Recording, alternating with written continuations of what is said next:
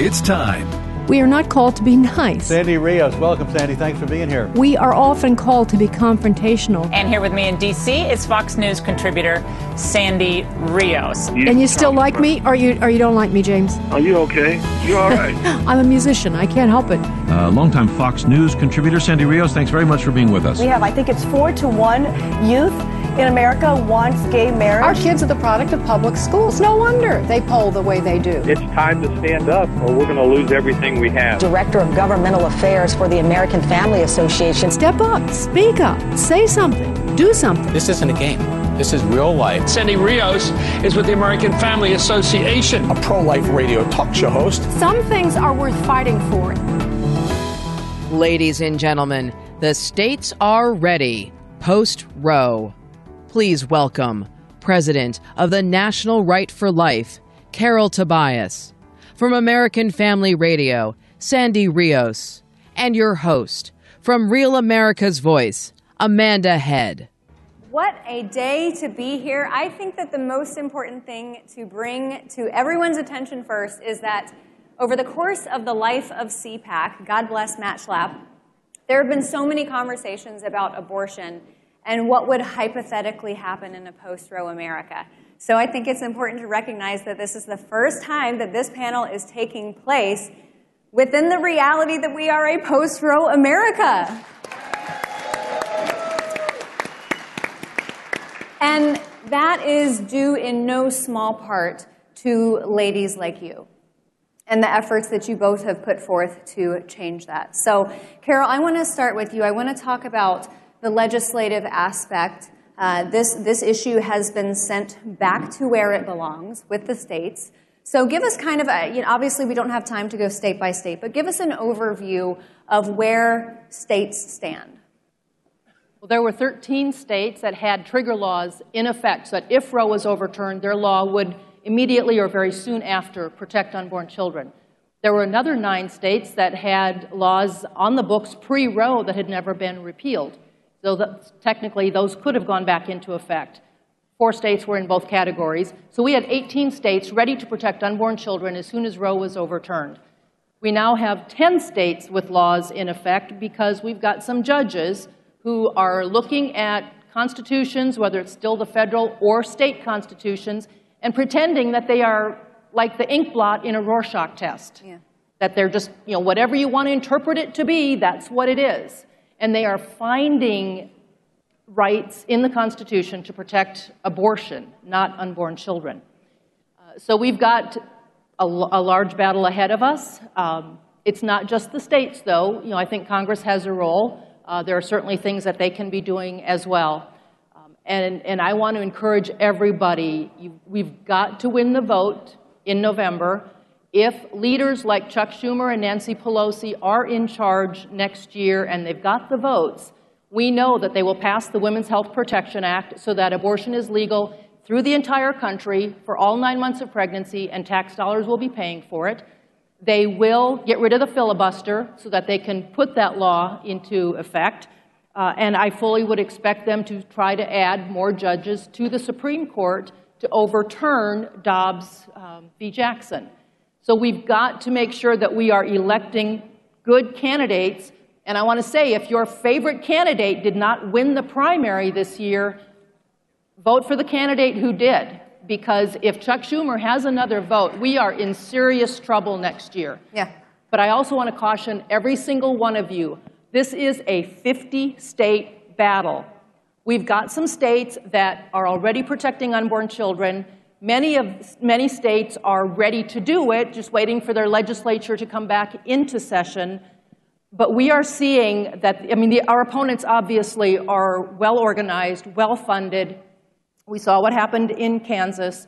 But they are going to go after every state. In South Dakota, which is a very pro-life state, they protect unborn children. Text has already been submitted to the Attorney General so that if he certifies the wording and says this is understandable and this fits the way our Constitution or our procedures work, they're already planning to collect petitions to have a ballot on a measure on the ballot in 2024 to override what the state legislature has done, because they want to take it to the people thinking that they will win. That is going to happen in all 50 states. I truly believe that.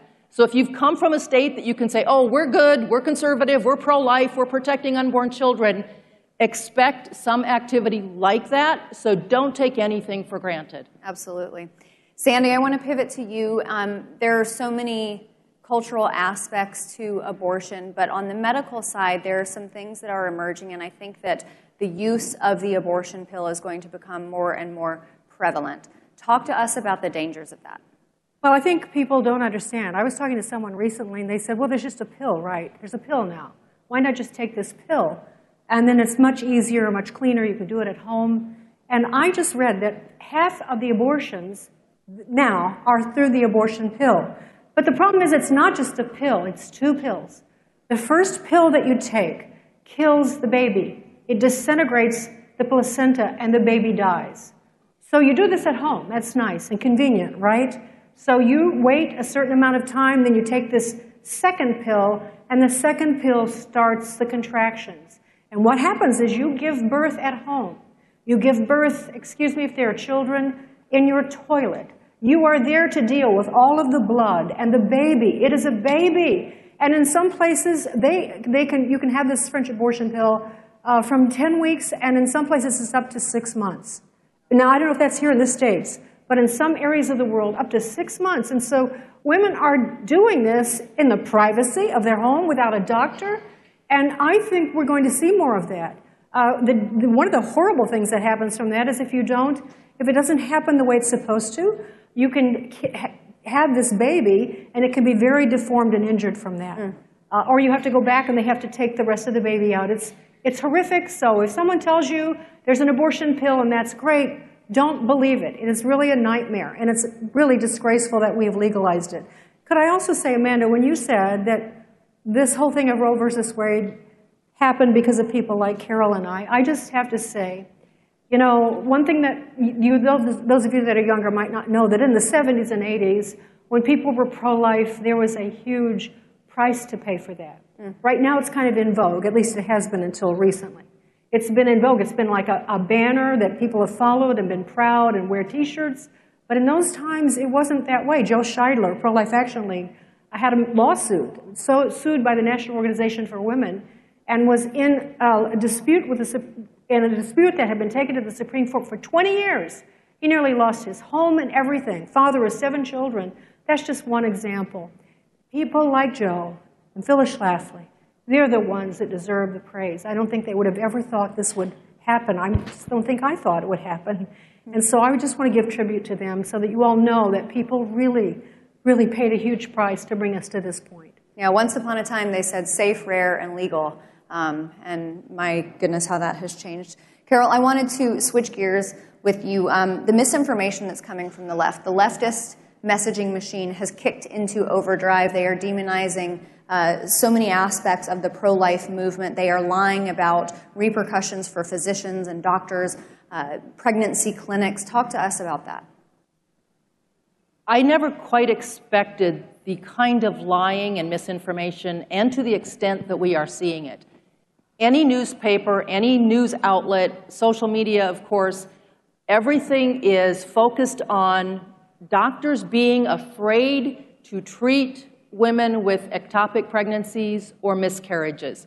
Because if their state is protecting unborn children, meaning abortion is not allowed in most cases, then they are afraid that they are going to be accused of performing an abortion if they are helping a woman who has a serious problem.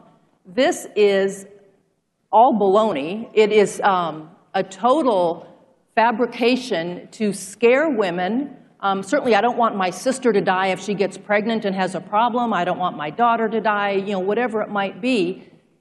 But OBGYNs go to school to learn how to treat these kinds of situations. They are trained in how to remove an embryo or a fetus, an unborn child, from the womb, from the uterus, whether it is abortion, ectopic pregnancy, miscarriage, or complete delivery because the pregnancy was carried to term. We are seeing so many lies about this, but Every OBGYN is trained.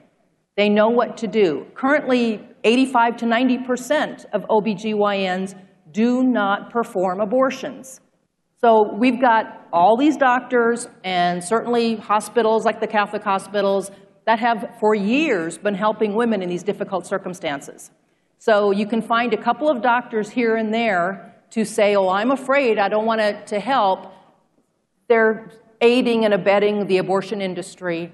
And quite frankly, at this point, I would say it seems to be working because a lot of people truly believe they will die if they get pregnant and have a problem. Yeah. And we just need to counter that message as well. And also, what we're hearing is that women are going to end up in jail. National Right to Life published a letter, led the drive to get more than 70 pro-life organizations around the country to sign on. We have no interest in putting women in jail. They have been raised in a society that says they can't get a job or hold a good job, they can't have a good education if they have a child. We know that women are victimized because they are pushed into the abortion, either from their partner, maybe it's their parents, but we also know that even if they think abortion is fine, they have been told that they can't have kids if they want to succeed. So we've got a whole mentality, I think, of women who have, to some extent, been victimized by our culture and by our arguments. So we're just saying we want to save babies. Yeah. You know, we want to go after the doctors who are killing babies. But we're not interested in putting women in jail. And yet, again, that is out there. Women are going to be penalized. They're going to end up in jail. So we have a lot of countering to do to the lies that are out there. Yeah, the stigma has to change. And we as conservatives, I think, have got to get better at messaging. Sandy, I wanted to ask you, organizations like Crisis Pregnancy Center that literally only exist to help women. They provide them with the supplies they need, diapers, emotional support. They literally only help, and yet they are being attacked. These are very dark times. There's an evil creeping across the country and the globe. I don't think anyone would deny that. And I think one thing that occurred to me, and I alluded to it a few minutes ago, we have kind of worn being pro-life as a badge. It's been safe. Churches have taken on crisis pregnancy centers. We've had T-shirts and marches and all of that. It's been kind of in a way, in this dark side, it's kind of like virtue signaling. While I'm pro-life, politicians, I'm pro-life. That's what gets them elected. We're entering a new place where I think we're going to separate, the wheat from the chaff, because it's one thing to say it. It's quite another thing to to be bombed out or attacked or unsafe in a pregnancy center, or to be a pastor who preaches about it on Sundays, especially in the states where abortion is legal. It's going to become very unsafe to be pro-life. And so it's going to take a ton of courage for all of us in everything, but particularly in pro-life right now, because the left has chosen this. This is like we all know, it's their holy grail. It's like a sacrament to them. I'll never understand it, but it's like child sacrifices. It seems to be very important to them. And so it's like what drives them is so wicked, we can't comprehend it. So we're going to have to just make our foreheads, as the Bible says, harder than their foreheads, and not let them. We've got to speak the truth, because for one thing you just mentioned, we do this for women, for heaven's sake.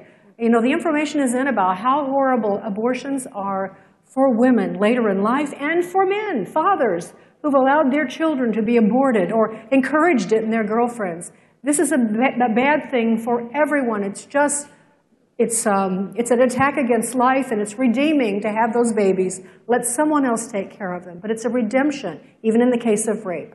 So this is why we do this, and we're going to have to steel our resolve if we're going to win this battle. Absolutely. Carol,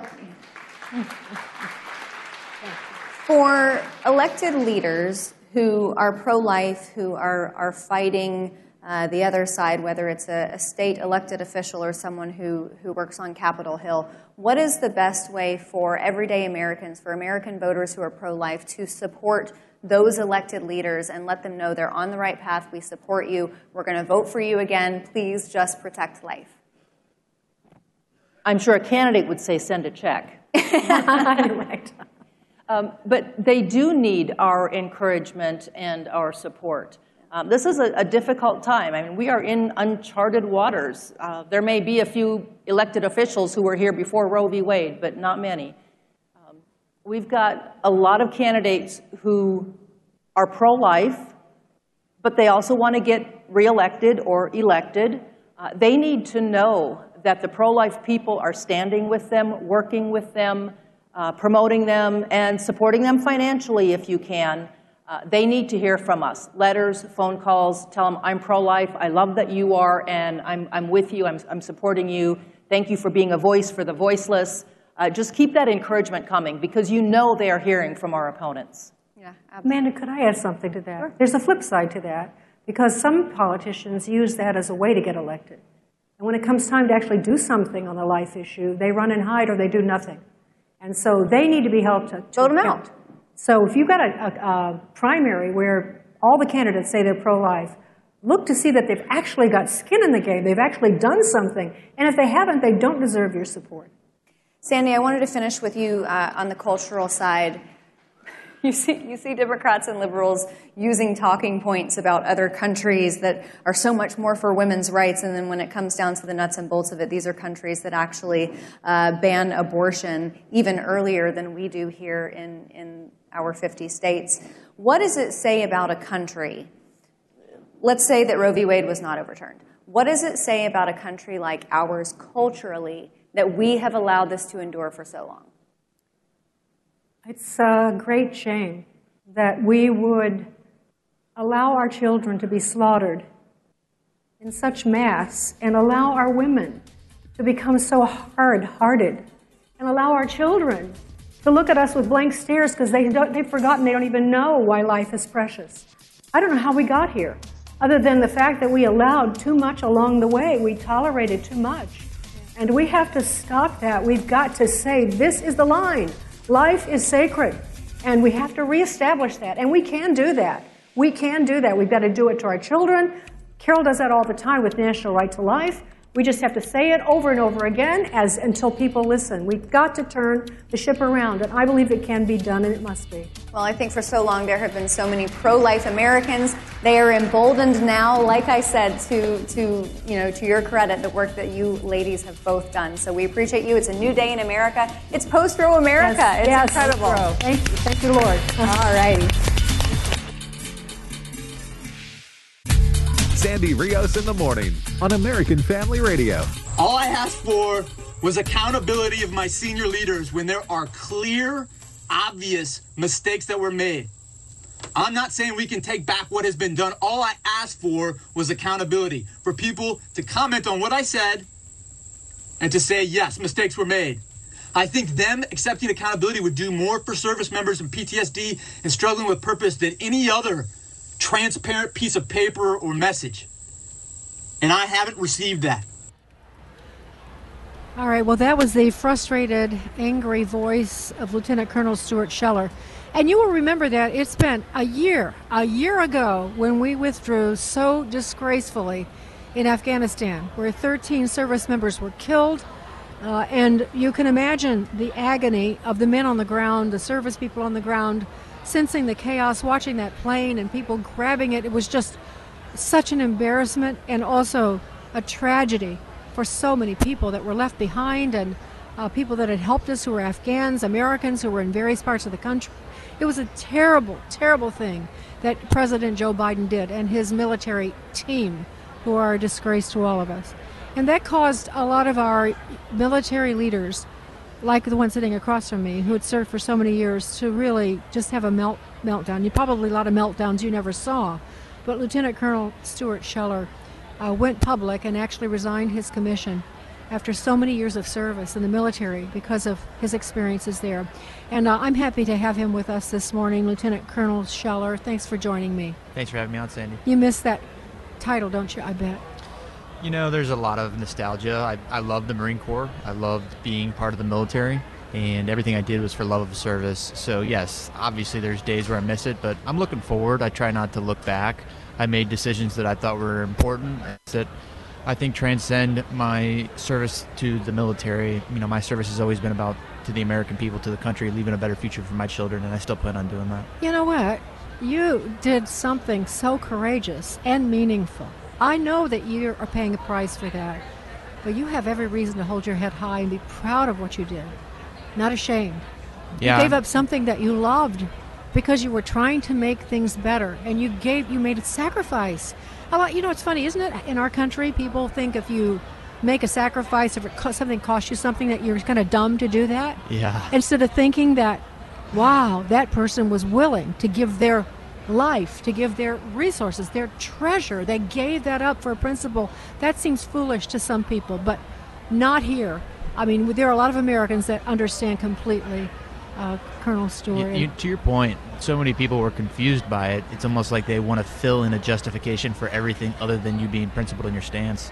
And so after, this escalated, after a lot of statements I made, I ended up in jail. And then after jail, I got out first week of October.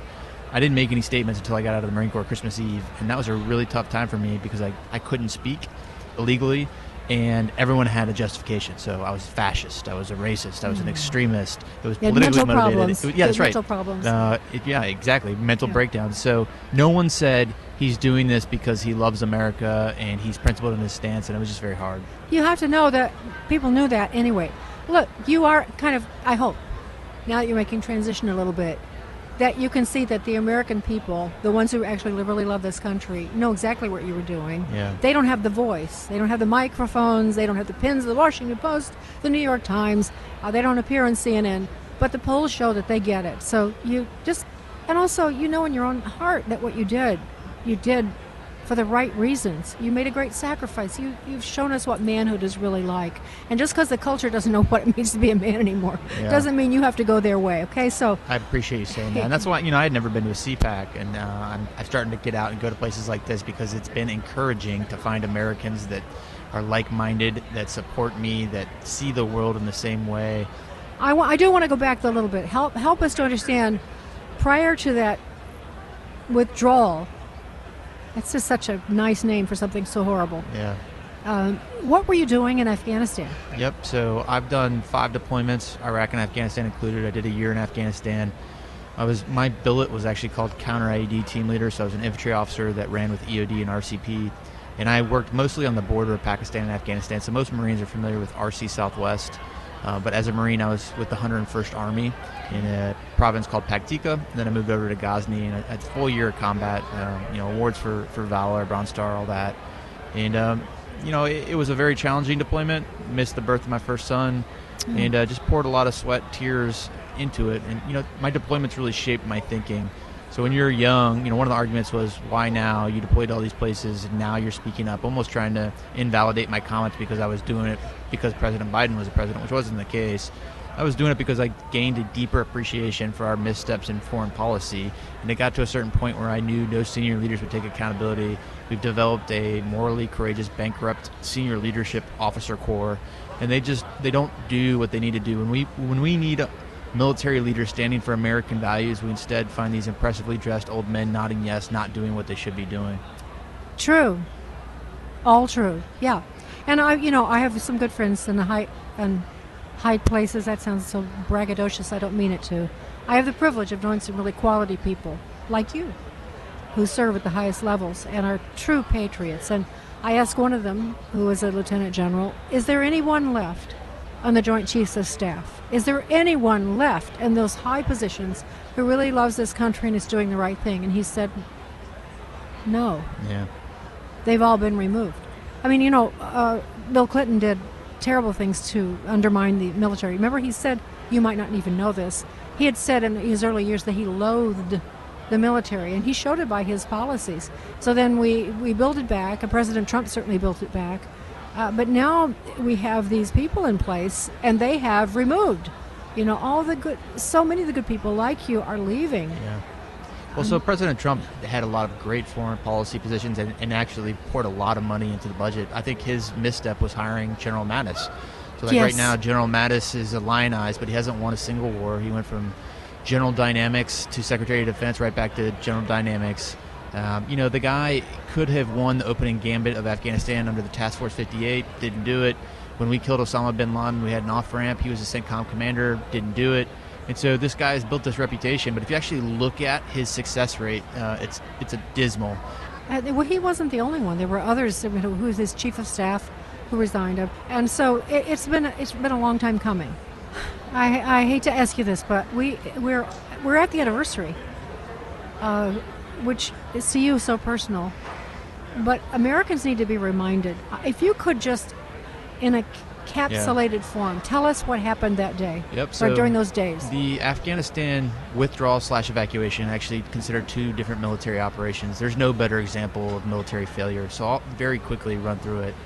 1 April 2021, Joe Biden ordered a drawdown of military troops. General McKenzie, the theater commander, had a moral, professional obligation to push back. He didn't because he doesn't have any moral courage. So he says, okay, I'll do it, even though I disagree. He drops down from 2,500 to 650 troops. Now, we did that from April to September. Everyone that's been to Afghanistan knows the Taliban hides in the mountains of Pakistan from, October to March. And so we could have done it just the other 6 months and been unmolested by the Taliban, but the PR date of September 11th was worth risking American lives and treasure. And again, General McKenzie goes along with it. And so when he starts drawing down military troops, he concurrently assigns a one-star general, guy's name was Farrell Sullivan, to plan the evacuation. So while McKenzie's drawing down troops, Farrell Sullivan planning the evacuation. So on 1 April, he starts that. He plans on using Bagram Air Base. This is Farrell Sullivan. And he plans all the way to the third week of June because Bagram Air Base was the key piece of terrain we needed to conduct the evacuation. And then suddenly, the third week of June, General McKenzie makes a decision that 650 troops is not enough to hold the embassy, the Kabul airfield, and Bagram.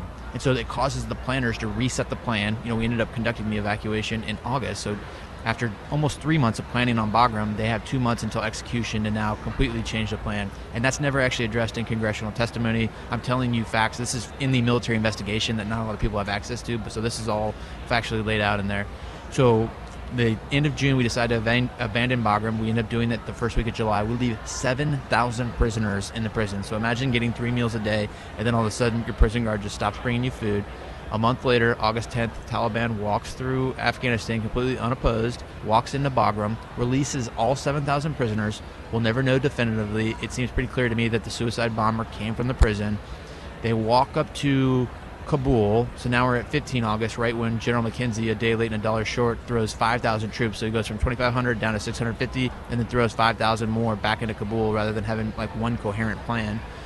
The Marines get into firefights with the Taliban. Again, this is all documented information. We kill at least a dozen Taliban fighters. The very next day, where those Marines are told to stand post with the same people they were in shooting matches with, a terrible position. Obviously, the Taliban then lets the suicide bomber through the checkpoint. He kills the 13 service members and hundreds of others at the gate. In response to that, General McKenzie conducts a drone strike, kills nothing but women and children. And then following that, they declare what an overwhelming success it was, even though there was Afghanis hanging onto the airplanes and there was no security. General Donahue, one of the senior generals that responded to that terrible situation, takes a picture of himself as he's walking to the bird as the last American, like he's some, tough guy. Can you imagine being one of the leaders that retreated or surrendered to the Taliban, got a bunch of people killed, and then said, hey, take a picture of me because I want to look tough? Like, I can't even wrap my head around the lack of humility. And so just like through and through, complete failure, and yet not one senior general has even acknowledged, yes, we didn't do this well. And so just, looking at the system can't evolve without timely, accurate assessment of failure. Don't let them get to you. Do you want to be like that? No, you don't. Not. You're a man. You're head and shoulders above those kind of people, no matter what their rank, and so you be proud of that. And I realize that still the winds blow, and you've had trouble in your personal life, your family, and it's just been a tragic thing. But I think just do not yield to the temptation to beat yourself up over that. You've been a real example to so many people. And imagine the soldiers who've looked to you and looked to you from afar that you've never met for what you example. The American warrior at his finest. I appreciate you saying that. That's you. Thank you. So I want to say that I want to repeat that you've written a book. It's coming out soon. It's called Crisis of Command: How We Lost Trust and Confidence in America's Generals and Politicians. I could have written a chapter in that book. I appreciate you plugging the book. So I wrote the book, finished it really in April, and it just takes a weird time for books to publish. But it's actually coming out at a good time, I think. The anniversary of of the attacks and, quite honestly, September 11th. So it's coming out September 6th, right in the middle of that.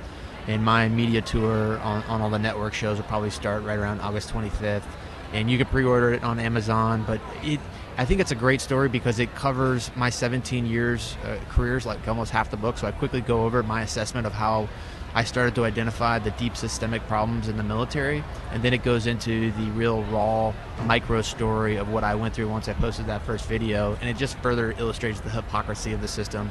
And then I kind of end it with a punch list of how we can reform the military, because I do believe it can be reformed. It just requires us changing leadership. And so I hope everyone gets a chance to read it. Cool. I mean, yeah, I hope so too, and I hope we can talk again. So what's the status now? Are you employed? Are you looking for employment? Or no? My goal right now is to bring change to the military and government system. So right now, what I did when I got out of the Marine Corps, I spent 2 months just in the media telling my side of the story because I kind of had to fight the narrative. Then I wrote a book, so that was 2 months. And then, the next 2 months was really like personal time. I had to get my stuff out of personal storage and just kind of get my life set. Yeah. And then I'm going to spend I'm booked starting mid-August till the holidays to promote this book. And then going into 23, I'm going to assess the landscape. And there's a chance I jump into politics. I don't know. I don't want to be a politician, but I just see so many shortfalls of our current politicians. And so, once I kind of run this course of the journey that I'm on, once I decide it comes to a stopping place, I'll get a job. But right now, I just don't want to. I'm so committed to making America better for my sons that I don't want to stop. Don't stop. I like that plan. Yeah. Yeah. So we wish you really the very best. And what I'd like to see happen. I don't know. Have you testified before Congress? I haven't. I've got a lot of, obviously, congressional friends. I'm meeting some of them here at CPAC. Well, this is what they need to do. The Republicans of Congress need to hold a hearing with you on the anniversary of this withdrawal and let you tell this story. Yeah, that'd be great. And so make note to self to help you make that happen. I appreciate that. Seriously. So anyway, I want to ask our audience who are listening to pray for you. For healing, for strength, for your family, your parents, and also your children, your former wife, just to bring healing into all of that and make you whole and equip you for that next battle, because I don't think you're finished yet. So. Thank you, Sandy. Lieutenant Colonel Stuart Scheller, we thank you so much in every way, and look forward to talking to you again soon. I hope so. All right, Sandy Rios in the morning on AFR Talk. Don't forget to connect with Sandy Rios in the morning on Getter or email Sandy at sandy@afr.net. That's sandy@afr.net. Sandy Rios in the morning on American Family Radio. All right, Sandy Rios, back with you. And when I'm at CPAC, I meet all kinds of wonderful people, and it's just such a privilege to interview them in the person. And so in the person, across from me is Trent Talbot. Trent, you look familiar to me. Why is that? Well, I've done a little PR over the past year or so with Brave. Maybe I've just kind of caught you. Now, here, this picture, I see you got a big cowboy hat on. So are you like a Western dude? Well, yeah, I was born in a small town in Texas, so. Oh, well, it's okay. That counts. Yeah. And I probably want to be more of a cowboy than I actually am. like Sean Hannity. Exactly. Yeah. The guy from Brooklyn or whatever. Right. Something like that. No, you're from Texas. You can do that. Okay. Cool. We have a friend, actually. Now that I said that, we have a good friend from Chicago. This is one of my husband's closest friends who moved to Dallas, and now he's a cowboy too. So. Oh, yeah. We're all cowboys. That's right. We're all cowboys at heart. Yeah, exactly. Yeah. Trent, let me just say that Trent is the CEO of Brave Books, and that's what we're going to talk about, because for those of you who, like me, either have children or grandchildren, and you know what's happening in public schools, it's a battle that's been raging for decades. Even when my son was little, they were putting trash in front of our children to read. Parents just are now figuring that out, and the trash has gotten worse, but it's been happening for a very long time. And so Trent has developed a series of books that are an alternative to that, and that's what we want to talk about. It's kind of a nice break from politics, but there's some politics involved, and this isn't there. Right. Oh, yeah, for sure. So we're a pro-God, pro-America, anti-woke children's book publisher, and we think that there's a real war going on for the hearts, minds, and souls of our kids. And we think that parents are either they're either actively fighting for their kids' hearts and minds, or they're passively losing them, because culture kids are getting indoctrinated from all angles with our culture, whether it's on their phones, social media, movies, TV, at schools, or the books that they read. And we think that there needs to be an alternative that helps reinforce the values that we as Christian, conservative parents that we hold dear. Do you have little ones? I do, yes. So was there a thing that happened that caused you to say, I'm going to develop books for my children and other children? What happened? Well, I was a practicing ophthalmologist, an eye surgeon, and never would have imagined 2 years later I'd be doing this, but I had my daughter Charlotte. She was born in the summer of 2020, and I'm sitting there holding her in my arms. She's 3 weeks old, scrolling through Twitter, because I'm sort of addicted to Twitter, and I see a trailer for a film called Cuties, which is that film on Netflix that basically sexualized young girls. They were doing these sexually provocative dances, and I was just sick to my stomach. I was thinking, like, this is what my daughter's going to end up seeing, and I just couldn't shake it. It sort of sent me down this rabbit hole of looking at what else culture is pushing on our kids, and saw the books that are out there, Anti-Racist Baby, all these transgender books, and it's like, wow. Had you no idea before that? I had no idea. You know, when you're not a father, you sort of aren't paying attention. You're just concerned with whatever else, and but yeah, just my mind was blown, and I feel like God just put this calling on my heart to do something to create an alternative, and I just couldn't shake the idea, and eventually decided to leave my practice and do this. It's kind of crazy, but it was very happy I did. It's been a lot of fun. It's been we've had a lot of success, so it's been a good decision, and it's. And I'm really happy I did it because I think that we are making a difference. We've been in 100,000 homes. We've been able to partner with some of the biggest names in conservatism. And, yeah. Well, all right, so let's talk about what the books are, because, there are several endeavors about, getting better reading into children's hands and to provide parents, like homeschool parents and all of that. But particularly, what's your vision for that? There's a ton of children's stories that are, like, tell simple little stories about being honest or being nice or whatever, how to go to the bathroom, whatever the books are, Yeah. But what is, what did you have in mind, and what are you doing? What's your niche for children? Well, we take on some of the most important issues that our children are facing. For example, our first 3 books was Elephants Are Not Birds, which covers the topic of gender identity. Elephants are not birds. Elephants are not birds. That's news. I'm glad I have to read this. Yeah. I didn't know that. No.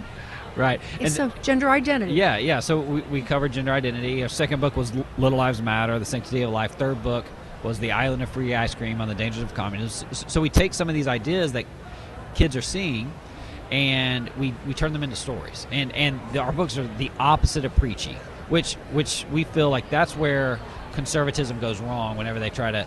Yes. It's just so dry and preachy. Ours are just really fun stories. We've created this whole universe called Freedom Island. Every story takes place. I'm whipping out a poster for those listening, which is a poster of Freedom Island, and every story takes place on a different location. And so the kids, whenever they get their first book, they get this poster. They hang it in their room, and each book comes with a new sticker, and they visit a new place on Freedom Island, and kids just absolutely love it. Oh, that's really cool. This is a great graphic. Thank you. What did you just think of this? Yeah. These are your ideas. You're a creative ophthalmologist. I guess so. Yeah. You did creative eye surgery then, right? Hopefully not. Yeah, that just needs to be very repetitive. So, what for these particular books that you gave me? Elephants Are Not Birds on sexual identity. Little Lives Matter on the Sanctity of Life. And then, More Than Spots and Stripes. That was with the Hodge twins on CRT. Oh, okay, yeah. This must be a certain age group. So what is it? Yeah, we're like in the 4 to 10 range. All right, and are all your books geared for that 4 to 10 range right now? Right now, our current offerings are just picture books, but we're working on some middle grade novels to hit that 11 to 17 range.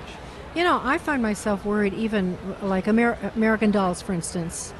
I have granddaughters, and American Dolls has been kind of a staple for many homes. Not for me, I didn't grow up with that, but I understand that many people love that for their girls, and they have all these books. I've been to the bookstores and to the stores, and I see these books, but now I can't say this declaratively, but I had an impression when I read parts of one of the books that it was like this feminist treatment of girl, and I thought I don't want my granddaughter reading that. I can't. How can I trust what they're writing? You know, and so it is important to have actually reading material that parents can trust.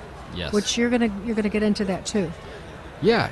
I mean, starting off now with picture books, and we're getting in middle grade novels, eventually a TV show, and our thing is we just want to create a brand that parents can absolutely trust with their kids' imaginations. Yeah. Because I would not trust Disney, I would not trust oh my gosh, any of these companies with my kids' imagination because they don't have the same values I have. And our kids are extremely impressionable. They're extremely influenced by the characters that they see, by the stories, and so it's hard for parents right now because we don't have very many companies that we can trust, and so that's what we want to build. Yeah, and I don't know what the stats are, but like on the transgender issue and on the gender issue in general, children are when they do surveys, they find out that there's so many more kids that identify as homosexual or transgender, and that's only because, I say, in debates, because they've been propagandized. Yeah. They would never even thought of that. So things are not changing like that. It's just that the kids are susceptible to the suggestions. Yeah, exactly. So let's talk about how you handle this. I'm really curious because let's say I'm reading my 4-year-old, elephants are not birds. Mm-hmm.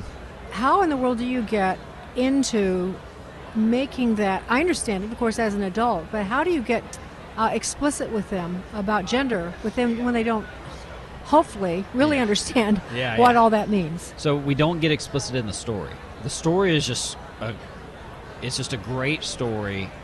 The plot is a Kevin the elephant is a very good singer, and he loves to sing. And then one day a vulture named Culture comes and tells him that hey, you're such a good singer, surely, oh surely, you must be a bird. And so so Kevin believes him and goes along with that because he loves to sing and he loves the idea of flying. He's in the cover, he's dreaming of him flying. And so Culture gives him a beak and some wings, and he tries to fly. It does not go well for him, but eventually he ends up saving the town because there's a fire, and he puts the fire out with his trunk. And so Kevin learns that he's special and important the way that he was made, but that he can still sing, and he can sing and still be an elephant. And then so that's just the story. Kids love the story. Sure. They're not really thinking, if you're a boy, you're a boy. But in the back of the book, we have something called the Brave Challenge. And what the Brave Challenge is it's a set of games and discussion questions which helps facilitate a conversation between the parents and the kids, to help them take sort of the story where the lesson was sort of hidden, I guess, and get it to sort of the top of mind where they can understand and articulate it. Okay. So that's our strategy. It works incredibly well. And the other thing that it does is it turns the parents into the resource that kids look to when they have questions about how life works or questions about the world. And helps parents to think through it too. Yeah. Because they've never had to think through these things. Yeah. So they stay silent. Right. And that's terrible for children. Yeah. So how does this work? Is this a book club? Can Yes. you buy these books? It's a book club. Yeah. Okay. So we're actually a Book of the Month club. Okay. And people go subscribe, and they get a book every single month. Now, we've done 14 books, so you can go and you can buy the previous 14 and then subscribe. And then every month you'll get your new Freedom Island book. So where would people go to do that? Bravebooks.com. I kind of thought it might be that. Yeah. Bravebooks.com. Now, you hurried over this part, but I want us to go back. Yeah. Because there are other books. Now, this sounds more mature. I don't know if these are still for the 4 through 10. Yeah.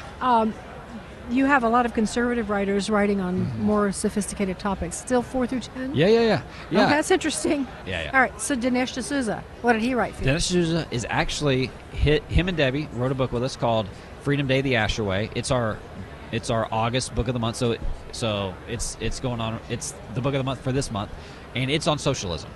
And, cool. And you think that it's sort of a little high level for kids to understand it, but it's really not. Like, socialism is pretty simple when you boil it down to just fairness. Yeah. like giving away your ice cream. Is that what you used?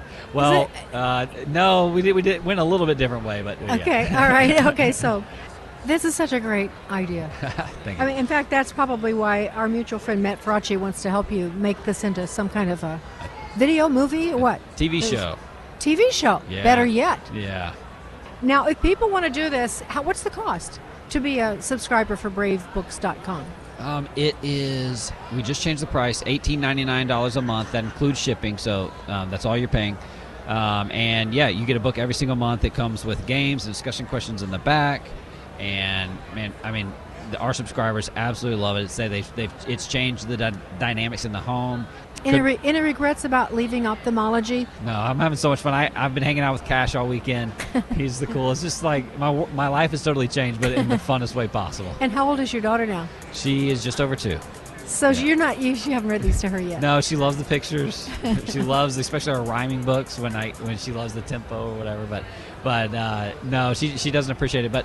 But she's definitely the reason why this whole thing happened. And whenever she gets older, I think she's going to love them. You'll have to dedicate, I don't know, something to her along the way. We did. So we've got a location on Freedom Island called Starlet City. Her name's Charlotte. So.